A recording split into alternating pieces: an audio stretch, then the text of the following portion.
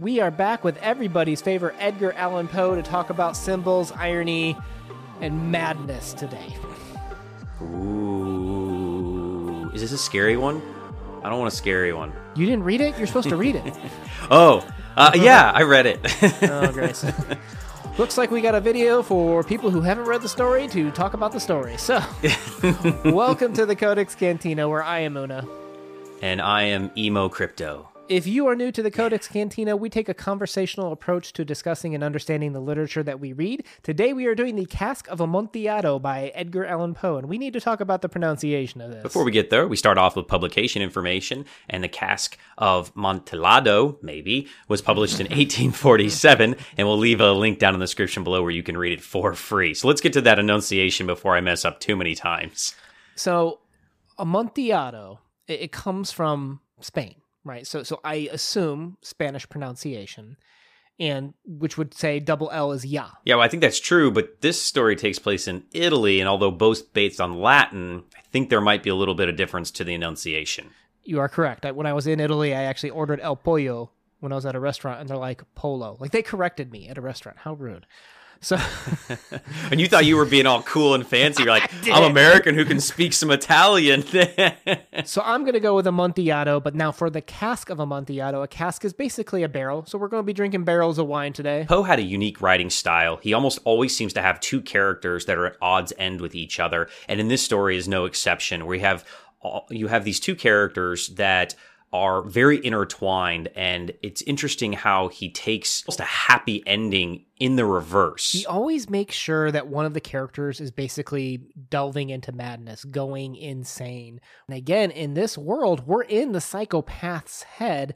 We don't know what a sane person thinks in a Poe world. We only live in these criminally insane people, basically. And I think that he does that on purpose because he's trying to manipulate you and make you feel bad for the bad guy until you get to the end and realize they're both kind of bad guys.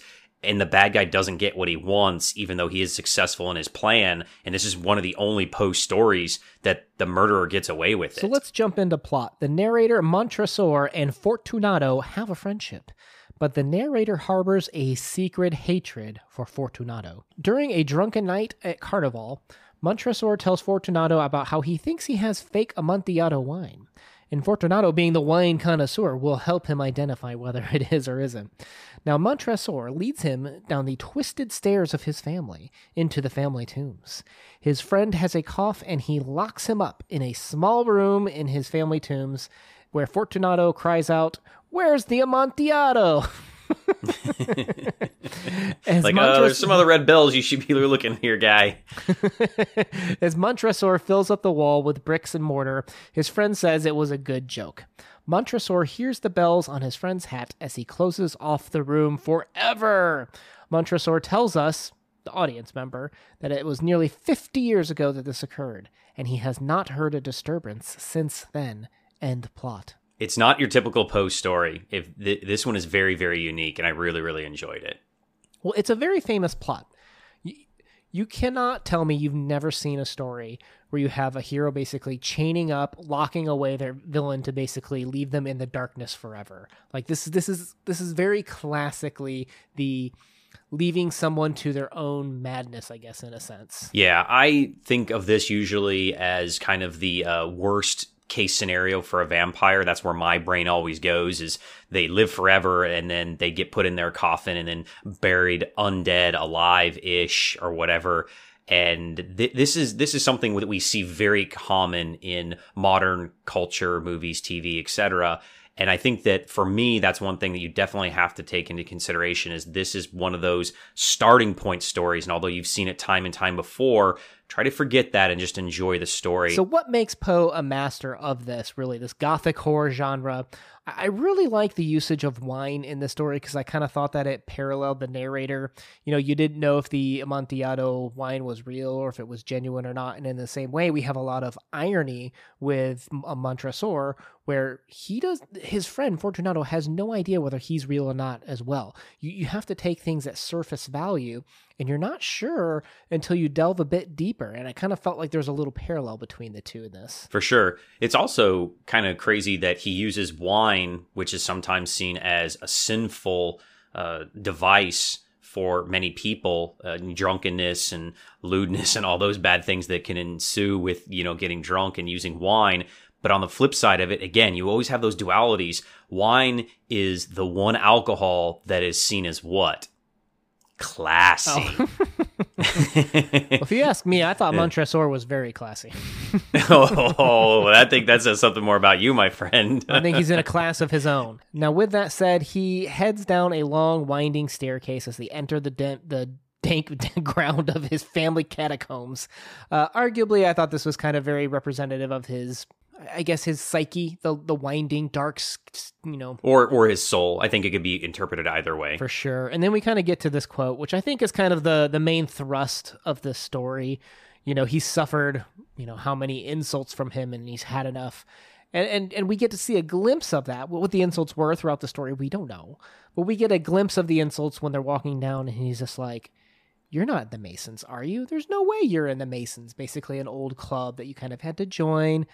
Not really that big of a deal, but the idea is you aren't good enough to be in the Masons is the backhanded compliment that Fortunato gives Montresor. I think this really takes us to the next part of the quote, which is probably the true insulting part and seeing why he has such this deep hatred, where he says, "I forgot your arms. A huge human foot door in a field azure, the foot crushes a serpent rampant whose fangs are embedded in the heel." And the motto?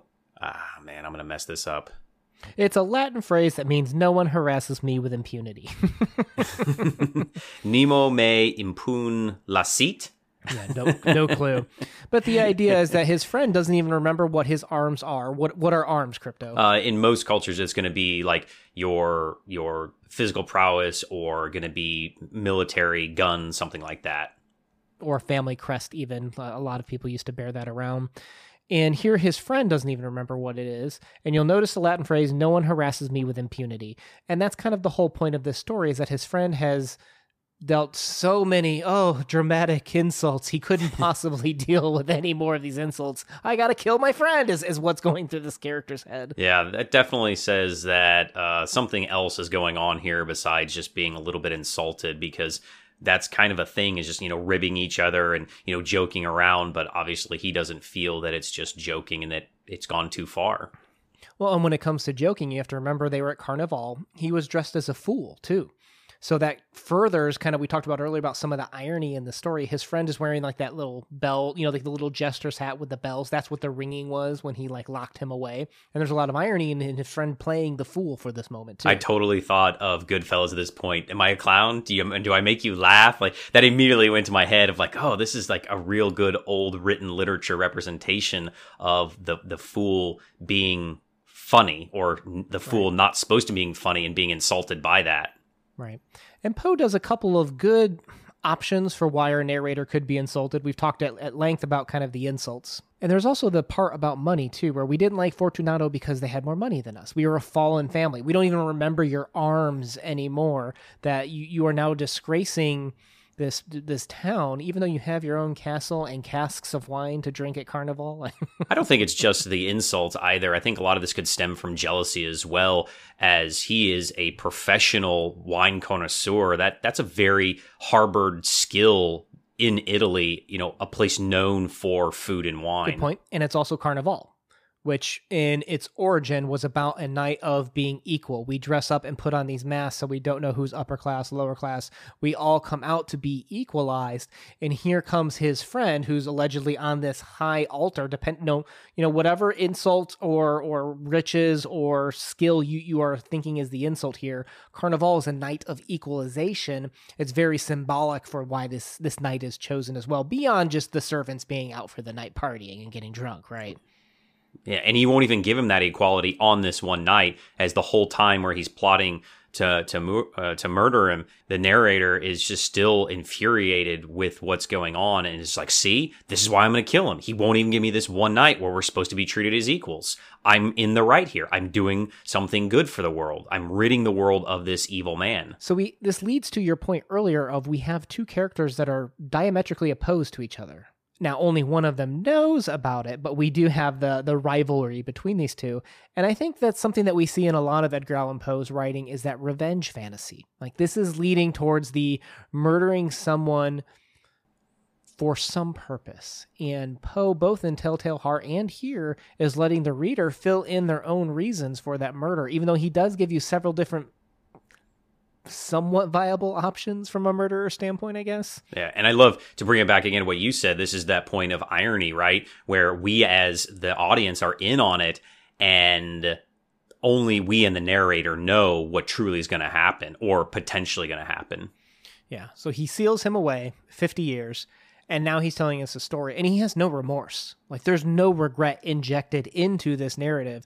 That's how we can kind of pretty confidently say that this guy is a psychopath because he doesn't feel bad about killing his friend. I also think that if this were meant to be kind of more of like a redemption story, to your points earlier when we kicked the story off, you talked about how the bad guy kind of wins here.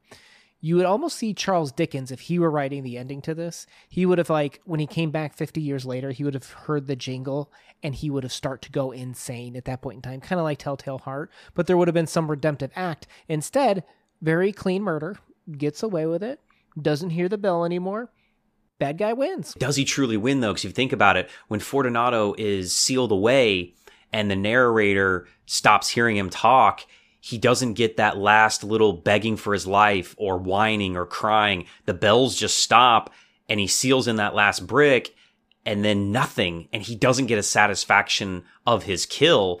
So does he truly win? Because he seems disappointed in this. He's not remorseful. He's almost maybe prideful about it, but he loses by committing this murder with no satisfaction, I think, is how Poe is writing it. Well, and it's also the way, to your point, the way Poe wrote it, the reaction from the character being walled away while drunk. They did say that he sobered up real quick. Where's that Amontillado? A person who had sobered up would have been begging or screaming or somehow pleading to stop it, not laughing. It's very stylized, the way that Poe did that you start to question, did it really happen? To your point, did he imagine this? Is this in his mind and this is his cracking insanity? This all becoming a fantasy story? Because let's say you just pick a wall in your basement.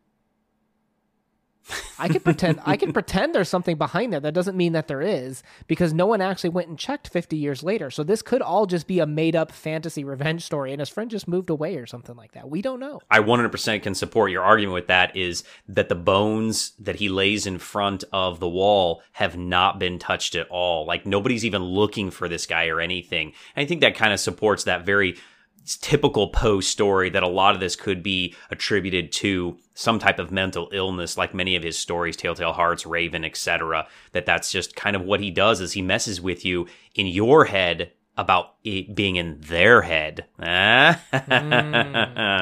Guys, I know sometimes people really enjoy these conversations, but they're not sure what to say. If you want to help us out, please feel free to leave like a whine emoji or something, just to kind of help out our channel here a little bit. If you're down for more literature discussions like on Poe, we'll have a Poe playlist down below. Crypto, let's move into our subjective ratings. What are you going to give this one? Is this one of the greatest short stories of all time? Unfortunately, I have to say no to that. I really did enjoy this story for what it was. The first time I read it, and then we discussed, I was a little bit down on it because I felt like you, I'd seen this story so many times before in modern culture, pop culture, etc.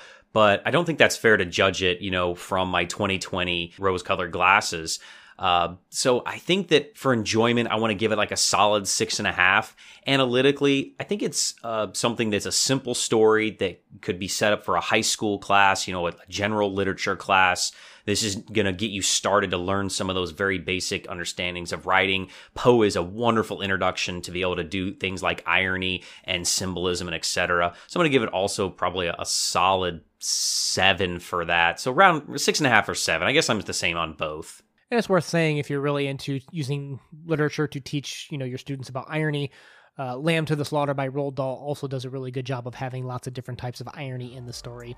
I'll go with an overall 7 for my rating as well. So with that said, guys, if you would like to join us on the literature adventure, feel free to hit that subscribe button for us. We post videos every Monday and Thursday. Una out. Peace.